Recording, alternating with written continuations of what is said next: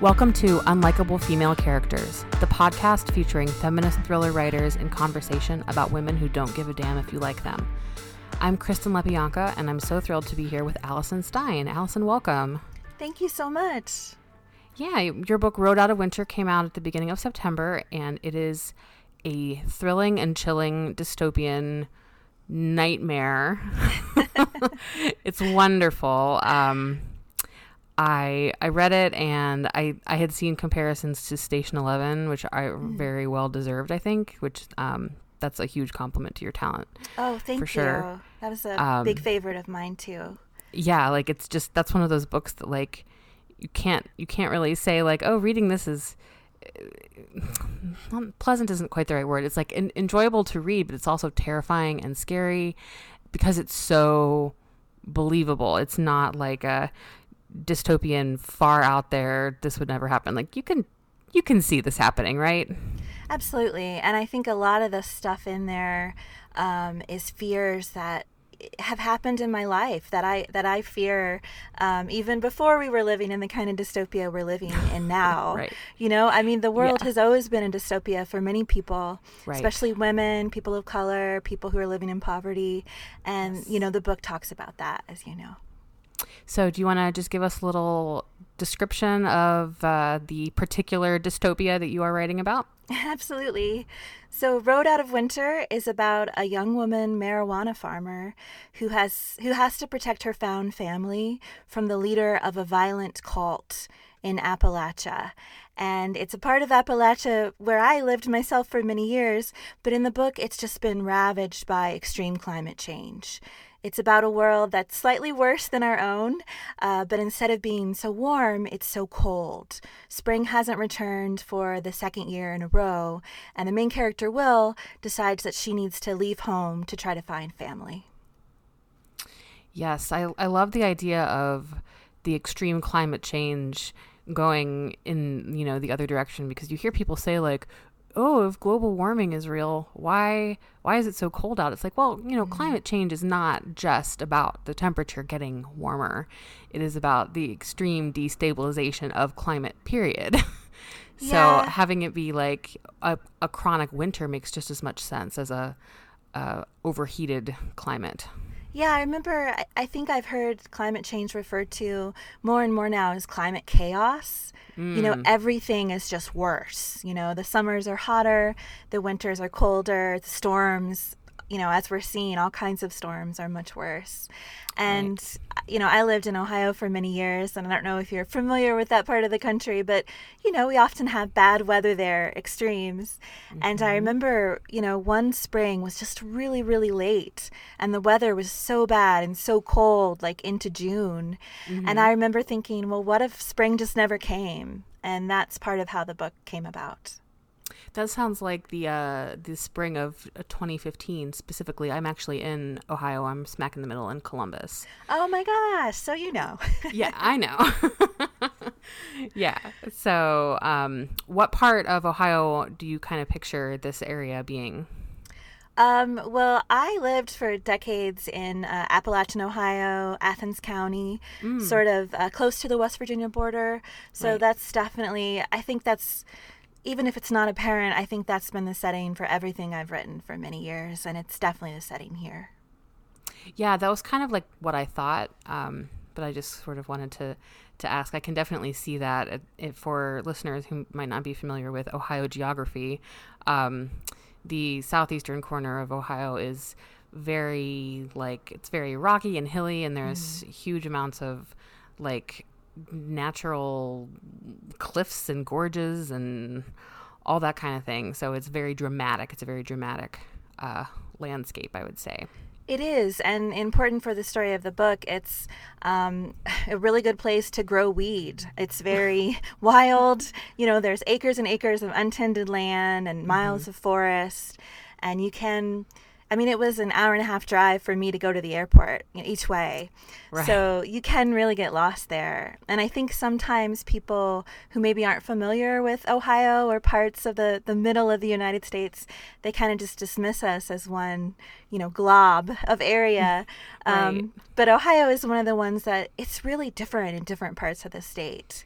For sure.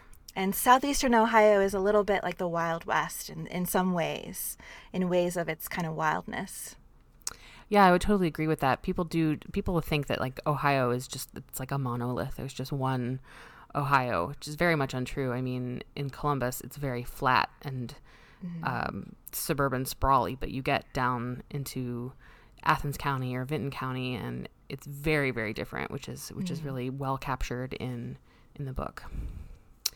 So the world in Rode Out of Winter is like, winter has come and stayed, and it is just pressing down on everyone. Resources are very scarce. That is an area that is already sort of deeply affected by poverty, so you can only imagine how that would be more intense in a climate crisis such as this. And it's not a very hospitable world for women. Would you agree with that? Absolutely. And I think that kind of goes back to what we were talking about earlier, that, you know, many of us are kind of already living in dystopia. So it makes sense that, you know, when the world gets harder, it would get harder for certain people more than others. Right. And your main character, Will, she sort of is experienced with the threats that men pose to a woman just being in the world, maybe particularly being in the weed growing business. But you have some lines that just absolutely stopped my heart on this topic, which I would like to talk about. I was writing them down as I was reading, but at one point she says, "I wished the world was women." And that is just like, that is a thought that I have had so many times, you know, like it's true when you're vulnerable in any way, when you are out on your own, even if you're not in a dramatic dystopian situation, like just being a woman in a crowd of men feels threatening very often. Yeah, absolutely. And she's just trying to do, I mean, it's not an ordinary world in the book, but she's just trying to do ordinary things. They're just trying to drive out of state to find family. You know, she didn't do anything wrong, but just by existing in the body that she was born in, it can be a threat, and it can be something wrong to some people, to the wrong kind of people who they do end up encountering. Yes. Another line that I really loved is when Will says, "All men reminded me of other men," which I think is just so true. Like, the experience of feeling that particular kind of threat is so universal among women, and also every experience that you as an individual have feels like every other time that you've experienced that. Absolutely. And it's depressing. I mean, it's hard to be like, oh, here we go again, you know, this again. And it really does feel like, you know, they encounter multiple groups on their journey. And so many times it is like, well, this again, you know. Yes. Here we are. Yes. And the more things change in the world, the less things still change when it comes to things like, you know, oppression and gender equality and even, you know, safety. For sure. Absolutely. So Will as a character she's a great fit for this podcast, I think, because she's so stubborn and frustrating, but also so relatable, which I really like. And another thing that about her is very relatable is the way that you've written her as a bi woman. Mm-hmm. So let's chat about that for a bit. It's a very popular topic here on this podcast, the experience of being a bisexual woman and what exactly that means to you, to other people. So, you know, what are some of your thoughts about writing a bi character? Well, I didn't set out to do that per se, just like I didn't intentionally set out to write the story I did. In fact, I stopped writing the first draft a few weeks in because in my mind, I thought they were going to drive all the way across the country to California. And they just kept getting out of West Virginia. They just kept not getting out of West Virginia. And I was really frustrated. And so I left the book for several months. And when I returned, I realized, oh, well, they don't get out of West Virginia. That's like the whole story. And I think the same is true of Will's character. I originally had tried to force this love triangle between her and her two male companions who become friends on the journey. And that just was awful. It was not working, and I just thought, why am I doing this? This is not true to the story, and this is not true to me either. So I didn't consciously set out to make her queer, and I don't know exactly that she would even call herself that if she doesn't have that language or that community. Right. But she just loves who she loves. And her experience of romantic love so far in this small town has been, not working out, nobody really seeing her, which was also my experience for a while. And it was really important to me. I did set out intentionally to make her a marijuana grower because I thought, I wanted that element of surprise, and I wanted to talk about some of the poverty and economics and gender of that. It might surprise you to find a bi woman marijuana farmer in Appalachia, but I think it would surprise some people about all the things you can find in Appalachia, not only queer people and queer community, but incredible artists, incredible journalists, and minds at work, as well as the poverty that you're used to seeing. Yeah, that's so interesting. I feel like there's, kind of a Appalachian experience that you'll see in media frequently, or in, popular culture that doesn't really speak to the breadth of experiences that can exist there. I mean, it's like anywhere else, there is no one experience. It's very true for being a queer person too, which is, can get tricky as a writer writing queer characters. We want to write characters that are relatable and well crafted, but you also have to understand that, like, my experience as a queer person is different from everyone else's, and that's good. That's what makes the world an interesting place, is that people are different. It's just a shame when people can have a hard time sort of realizing that. Absolutely. And I was really afraid. Well, I was afraid of multiple things about that with the book. The first is that it hasn't really been marketed as a queer book.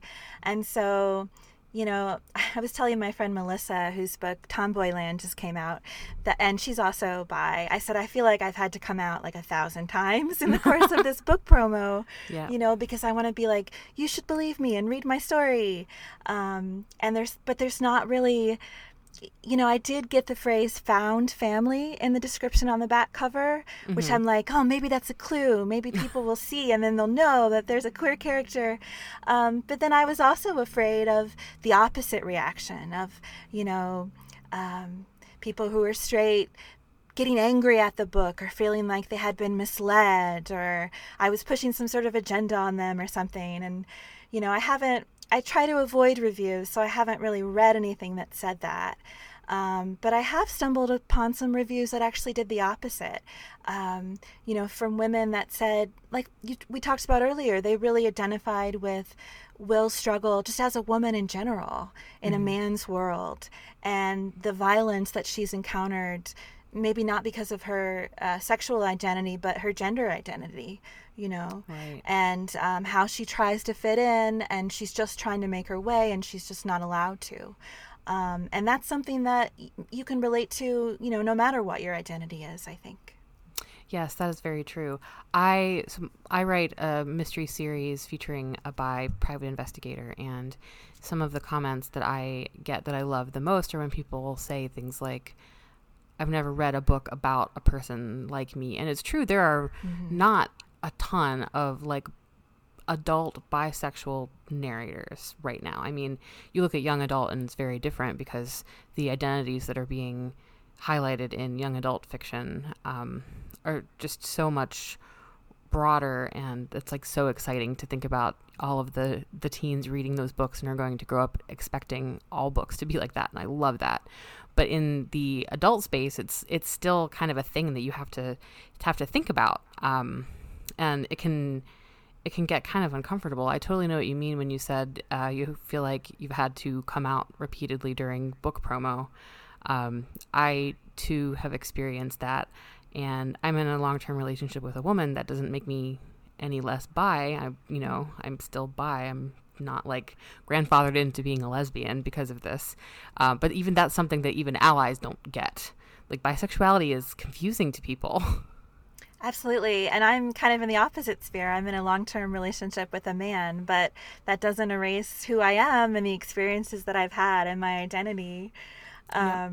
But it's the same thing. I didn't grow out of it. It wasn't like a phase, Right. you know? Exactly. Like the identity of being bi is not about the person that you're partnered with. Like, it doesn't mean like, oh, you have to decide or something. Like, it's ridiculous. But people just don't understand. I don't read reviews either. That was something that I learned very early on in my publishing journey, that like I could read 100 glowing reviews and then one shitty one, and of course I would only think about the shitty one. That's all you remember. Yeah, that's it. Like, it doesn't matter how many wonderful reviews there are. Like, I'll sometimes read one, like if it's in a magazine or a newspaper, but like Goodreads and Amazon reviews, like I cannot even go there. So that is a way that I've sort of kept myself isolated from comments about the sexual orientation of my character. But hopefully you will not experience this too much. But people write to me a lot on the contact page of my website to share their thoughts and opinions. Like to share one that I got last week, actually, because I feel like it's relevant. So keep in mind that my main character is bi and has been bi through the entire series. It's like not a secret or not hidden at all. It's like very prominent in the book. So a gentleman wrote to me, I'm reading this book and enjoying it, but why all the lesbian backstory? I'm all for the LGBT community and respect everyone's right to be with whoever they choose, but is the entire community running amok with lesbians? Is anyone straight in this town?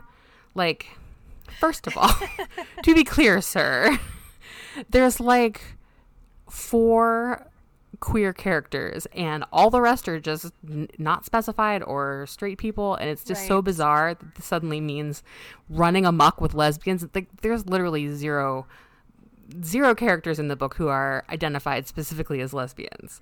Well, but bi characters don't exist, so I don't know exactly. what you're... Exactly. So there's people who kiss, there's women who kiss women, so obviously they're all just lesbians, even though most of the book is about sort of figuring out your identity. Like, it's so bizarre that like someone had that thought and they were like, you know what I'm gonna do? I'm gonna find the author's website. I'm gonna tell her. Like, what? One of the things that I did early on for my mental health, which I'm sure you've done too, but I recommend it to everyone, is like on Twitter, I don't see the comments that people make to me if I don't follow them.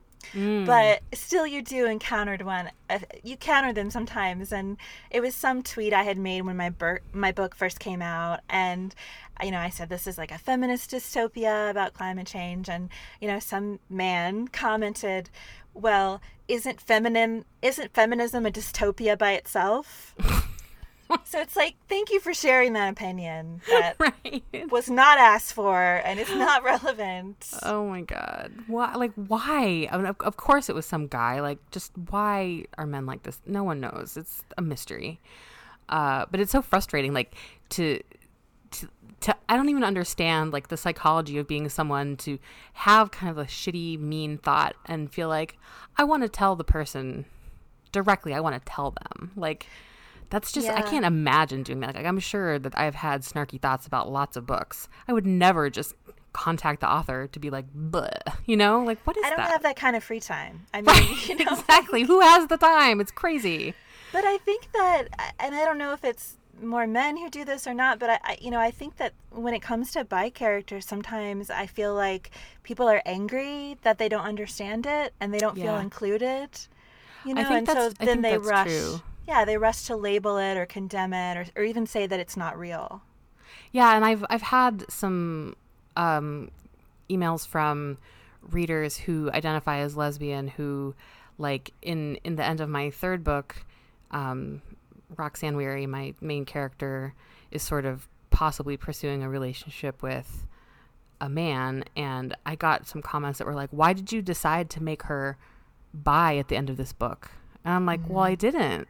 She's been bi through the whole series. Like, I don't see how you can say, oh, it's disappointing to see a good lesbian character turned bi. Like, that's no. Yeah, and it says more about us and our assumptions too.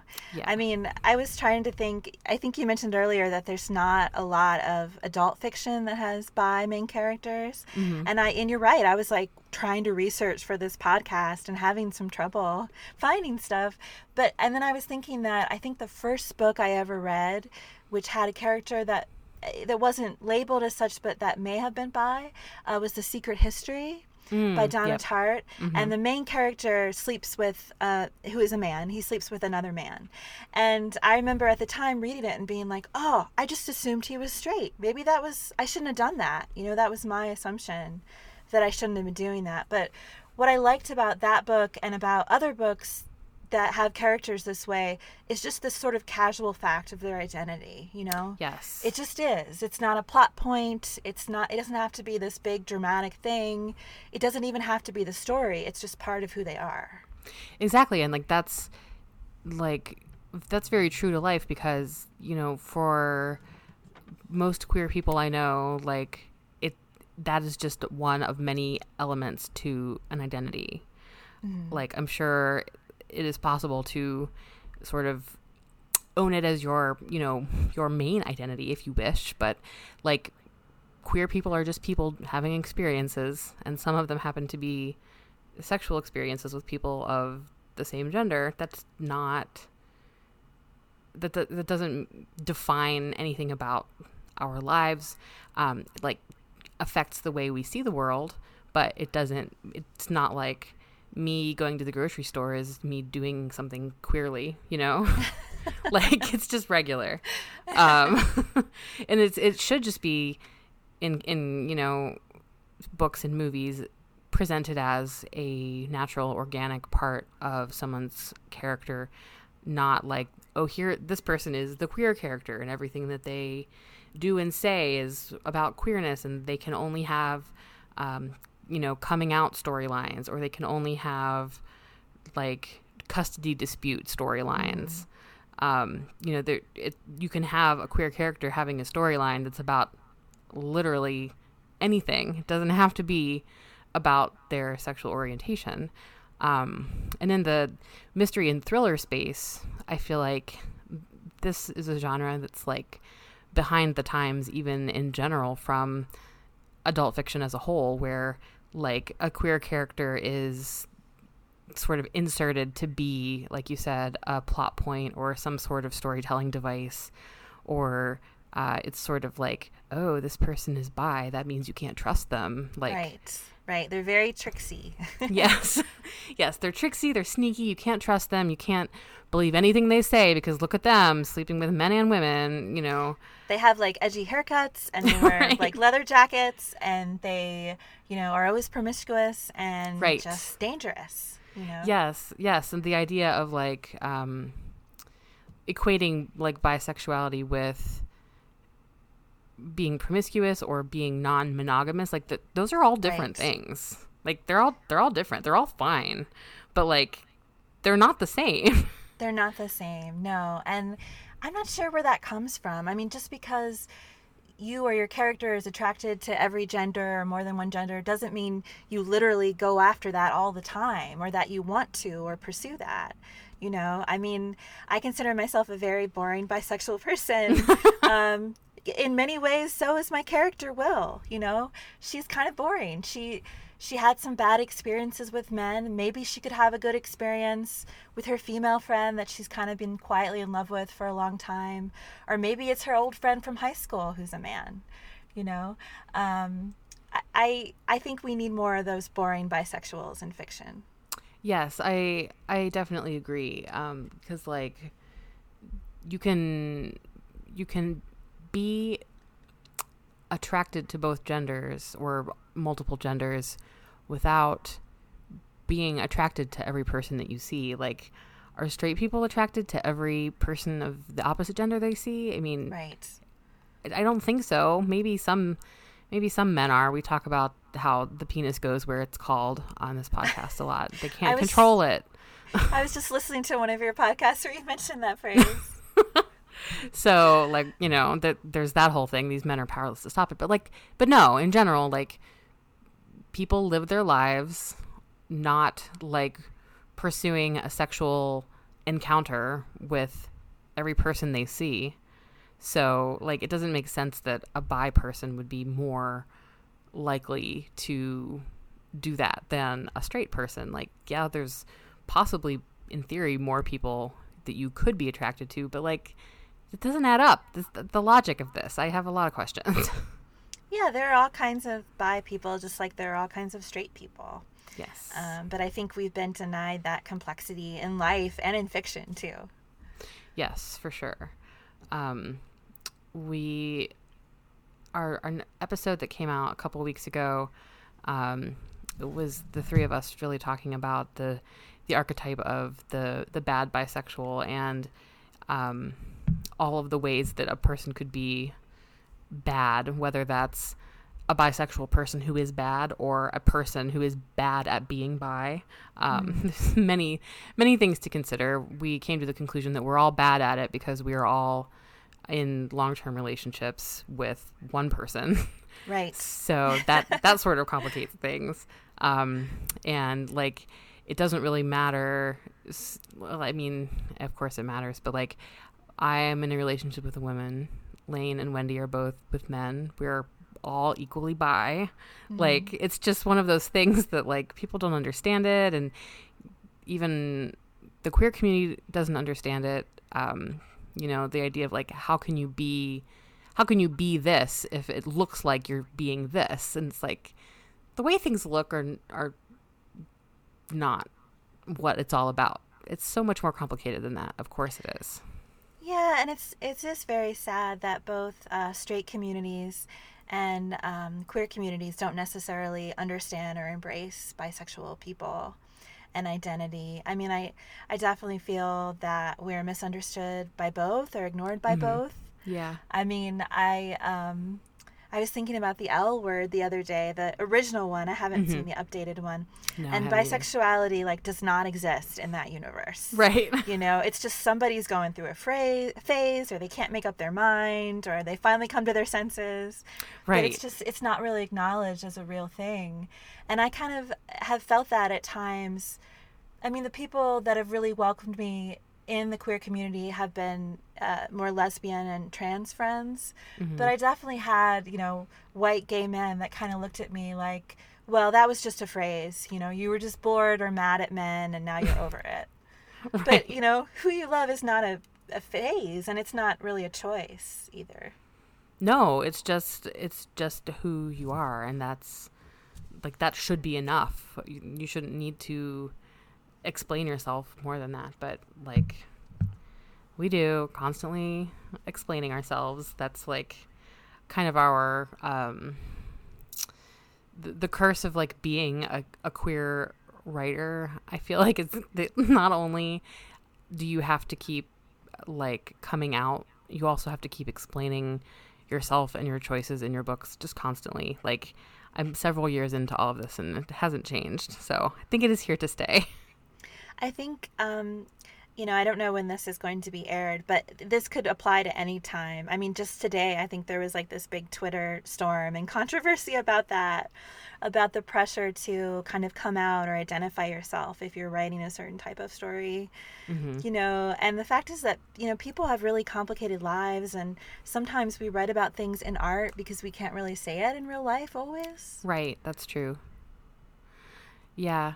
Well, I think that it's very interesting, like, to talk about the idea of like own voices in publishing, and there can be this belief of some people, generally straight white authors, feeling like, well, what I hear you saying is that I can't write stories about any other identity unless I have that identity, and that sort of goes hand in hand with the idea of, if you have this identity, you have to be public about it to get credit for that, right? And also, probably you can only write about that identity. Right, you know, exactly. You can't write about anything else. Right. Yeah. And it's just like, I wish that everyone would just take a deep breath and take a step back, and it's like, everyone can write whatever they want. And if you are writing outside of your own identity, you sort of are responsible for doing the work to make sure you're doing it well. And if you're doing it well, it doesn't matter if you share that identity or not. And if you're doing it badly, people will notice.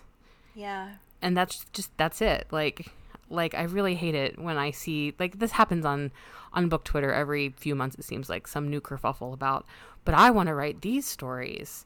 And it's like, write whatever stories you want, but do the work to figure out how to do it right.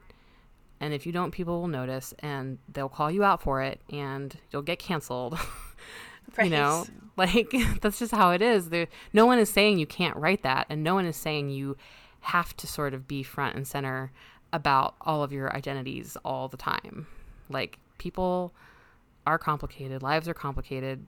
Not everyone is in a position to be, you know, the full extent of who they are in a public way. And that has to be okay.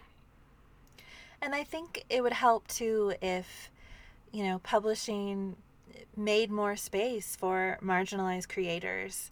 Yes. And, you know, paid writers who are not the, you know, the cis, straight, white, abled male, paid the rest of us a little bit more too. You know, I think it's been like we're fighting over too small a piece of the pie, and there's this whole huge pie, you know, that I think we need to cut a little bit more equally. For and sure. I think, you know, we need to do that as far as paying marginalized writers more, giving us bigger advances, publicizing our work more, but also on the level of, you know, having more editors of color, having more queer editors and people in publishing.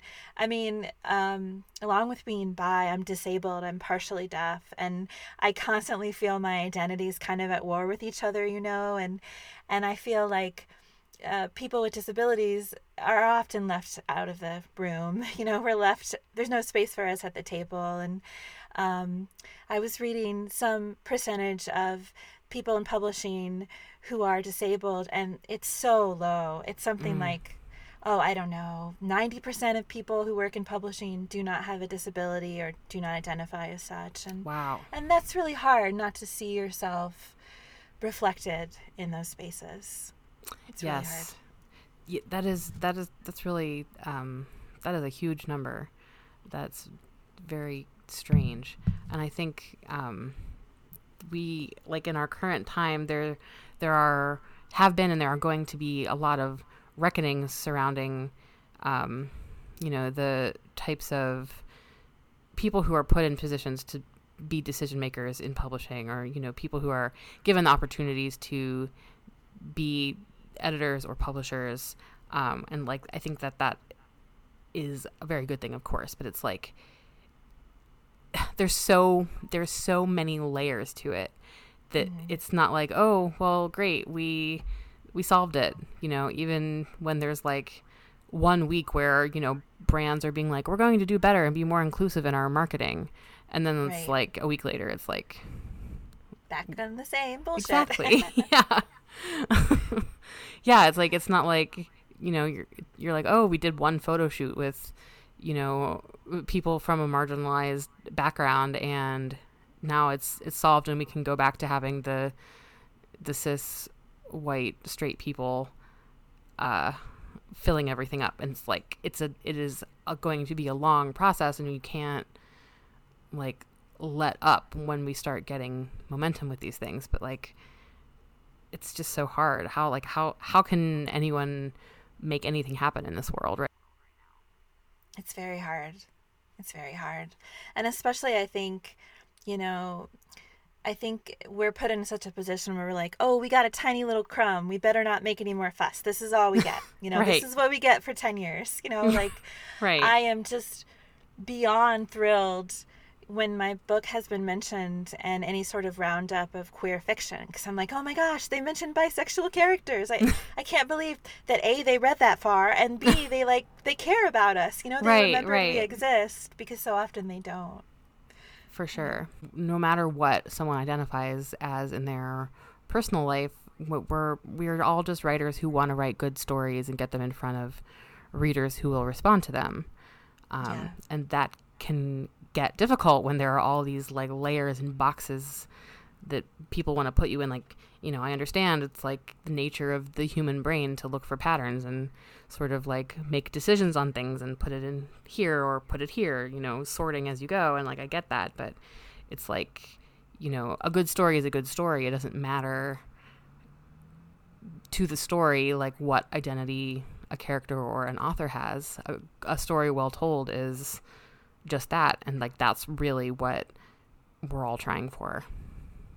You know, and a good story is also complex and things happen. And it is totally, quote, normal in life to date women for a while and then date men or vice versa. And it's totally normal that a character would do that too. You know, Yes. I think we need to, I mean, my next book that I have coming out next year is called Trashlands. And my friend Stacey Jane Grover, who is a writer, she read an early draft for me, and she said that she really liked it that one of the characters was queer, and said it was really boring that she was queer. Like, and she said, you know, we need more boring queer stories. Yes. You know? Yes, I am so here for boring queer characters who are just like, yep, I'm queer, but it's not, you know, that's But all it is. there's this whole other mystery that has nothing to do with that. Right. You know, there's this whole other thing that happens, and that's not the hinge that it turns upon. Right. When I was researching characters to talk about for this podcast, I came upon so much that talked about, you know, why are so many bisexual characters psychopaths or sociopaths? Right. You know, which they are. They're like promiscuous and they're bad and they're like killers all the time. Yeah, they're killers, maybe even assassins. Like, right. It's very, it's like, who hurt these writers? Like, what happened in their lives to them to make them do this? It's like code. Bisexuality is code to make them dangerous somehow. Yes, I think like that's edgy. exactly what it is, and it's like it's a very lazy way of trying to like do characterization, to be like, here's a stereotype, I'm just gonna, like, rather than make this character behave in a way that indicates they're dangerous, I'm going to just slap a label on them, and then that's that. Yeah, it's like code for something.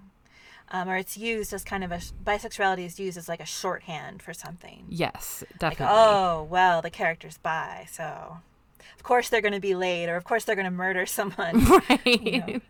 Yeah, you'll see it, you know, so often in like in old movies, like Hays Code era movies, where, like, you know, in a Hitchcock film, it's very obvious to see the characters that are being coded as queer, even though they don't go so far as to say that. But it's like you have with you know, men, they're like weird and slightly effeminate and creepy, and like that's that's the way that the movie gets across, like, this is the identity we're talking about, and that character is always the villain. Like, Yeah. it's never that's never the hero. And it's like, it's just so strange to think about how, like, you know, in those days you couldn't just have an openly queer character in your movie. Now you definitely can, but for some reason we're still employing some of the same tactics. And I also feel like sometimes, even now, having a character be bisexual is kind of like this gateway drug or something, or like a gateway bridge. Like, they don't want to make them fully queer, or they're afraid to make them, you know, lesbian or gay. It's like, oh, they're bisexual. You know, like, there's always the chance they're going to go back across that bridge or something. Yeah, it's sort of like presented as queer light. Like, right. Exactly. it's like being like half queer or something, which is like, no, that's not at all what it is. Like, this is a trial period, you know? Right. This isn't the 30-day free trial. You have to cancel it before it's over, or else you'll get charged $79. Right. Like, yeah, it is odd. Have there been any books or, you know, movies or shows that you've seen recently that you think do bisexuality really well? One of the first books I was able to get through at the beginning of the pandemic was the series, The Book of the Unnamed Midwife by Meg Ellison. And the main character of the first book is bisexual, and then there's 2 other books in the series, and there's a character that's trans and some, gender fluid characters. And just the way that she wrote about that was just what we've been talking about. It's very nonchalant. It does cause tension in the world, but it's just who the characters are, and they're not apologetic about that. But again, that is a speculative fiction book. It's not set in our world. Right. So I wish that we had more of those kind of portrayals of bisexuality in books that weren't science fiction. Why does it have to be a fantasy that someone could love women and men and non-binary folk? Why does it have to be sci-fi that we could not face homophobia or biphobia? Right. Yeah. I am a big fan of the show Killing Eve. I'm like the only person in America who hasn't seen it yet. Well, it's complicated. I mean, my partner and I love that show. The 2 main characters are presented as bisexual, but one is very clearly a sociopath, murderer, and the other one has that kind of tendencies too. And even there's like minor characters who are bi, who one of the main characters' boss, it's revealed that he's in an open marriage and he's been very promiscuous, and then he ends up, not to spoil it, but he dies in a horrible way. So even that show, where bisexuality is very glamorous and exciting, and you can feel the love and the attraction between the characters, but even in that show, there's still psycho killers, right. Which is hard to swallow. Yeah. I just finished watching, I think it was on Netflix. It's called Teenage Bounty Hunters. Are you familiar with this show? I was interested by the title, so. So it is fantastic. Oh, great. It is about, as you might have guessed, teenage bounty hunters, but more specifically, twin sisters who live in Georgia and go to a very a wealthy Christian school, and come from a very straight-laced background, and they sort of stumble into becoming bounty hunters, which is delightful. And sort of midway through the first season, one of the characters begins a relationship with a fellow female classmate. And it's done so well and so believably, and it's the show is still very much about being a bounty hunter, but there's just this extra layer of her sort of trying to figure out what it means and what she wants to do about it, and it's just done really well. It's a absolutely fantastic show, so fun, highly recommended. And you don't see it done well in television a lot. I feel like the bi experience, especially I was saying earlier, there's so many queer stories that are just coming out stories. And even though this is kind of the discovery phase of Sterling's sexual orientation, the way that it's handled, it's very natural, and they managed to fit it into an otherwise incredibly suspenseful story. So it's not this is a show about someone figuring out who they are. This is a show about someone kicking ass and also figuring out who they are. Really, really good and fun. That sounds really good, because I was trying to think of other positive portrayals, and it does seem like so many of the positive portrayals of bisexuality are, for younger people or geared more towards young adults, like Sex Education, which is a Netflix show, but I think that especially, common queer experience is that you have a later coming out, you have a kind of later in life awareness of who you might be, especially if, like me, you were raised in a small town. It was probably very conservative there, I didn't know that bisexuality was a thing until I was in college. I really didn't think that it was possible, because I certainly didn't know anyone. Right. So I think if we can have those kind of nuanced portrayals about adults too, not just about young adults, but about people in middle age discovering themselves, or just living their normal bi lives, would be great too. Yes, exactly. Living their normal bi lives, which may or may not be sort of boring sometimes, and that's great. I want all of the boring queer characters. and that's solving fabulous. crimes that have nothing to do with their identity, that just, Yeah. they find a murdered person or something. Right, exactly. Like, As you do. right. As you do. You're living your life. Normally, everything's fine. And then you just stumble upon a body in the hedges. It's happened to the best of us. Absolutely. Yeah. Well, thank you so much for chatting with me today. Road Out of Winter is absolutely gorgeously written and so compelling. So everyone should definitely get on that. If you like strong women, if you like dystopian creepiness or cult stuff, which I love cult stuff. So that's very good. You should definitely check it out. And so I'm really glad that we were able to chat today. Thank you so much. Thank you so much for doing this and having this space to talk about these issues and these characters. Absolutely. I think, like many people, I wrote the book I needed to find, and I couldn't find. So exactly. And that's really that's the best that we can do as writers, is to write that book that you wanted to read and never found. And it's good for us making those books exist. That's awesome. We're making the path, even if we have to cut down a few trees to do so. I think. Exactly. Well, thank you again. Oh, thank you so much. I really appreciate it.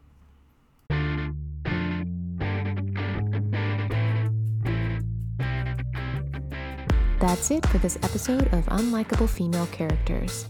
Don't forget to subscribe, and you can also follow us on Twitter at UnlikableFCPod for updates, book recommendations, and angry feminist rants. Our website is unlikablefemalecharacters.com, and we're also on Instagram at unlikablefemalecharacters. Thanks for listening.